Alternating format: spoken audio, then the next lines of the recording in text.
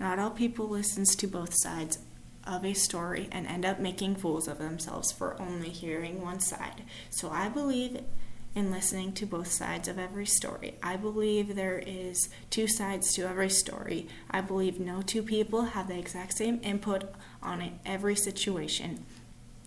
I believe in listening to both sides and choosing what side to believe or whether I believe either side. In order to choose what side to believe, you have to see how they react when you ask them questions and how they acted when they told you their story.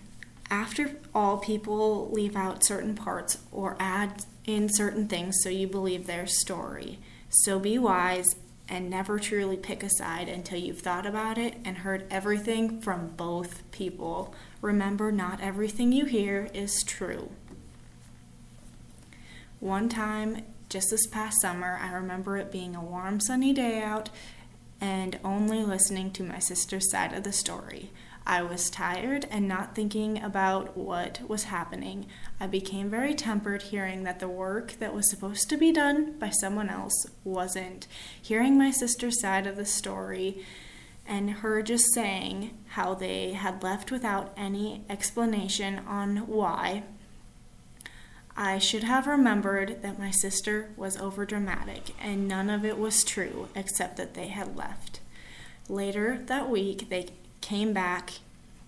I was told the other side of the story, which was the truth. I was able to see texts sent back and forth. Now knowing what had actually happened, I refused to listen to one side of the story, no matter how easy or convenient it may be.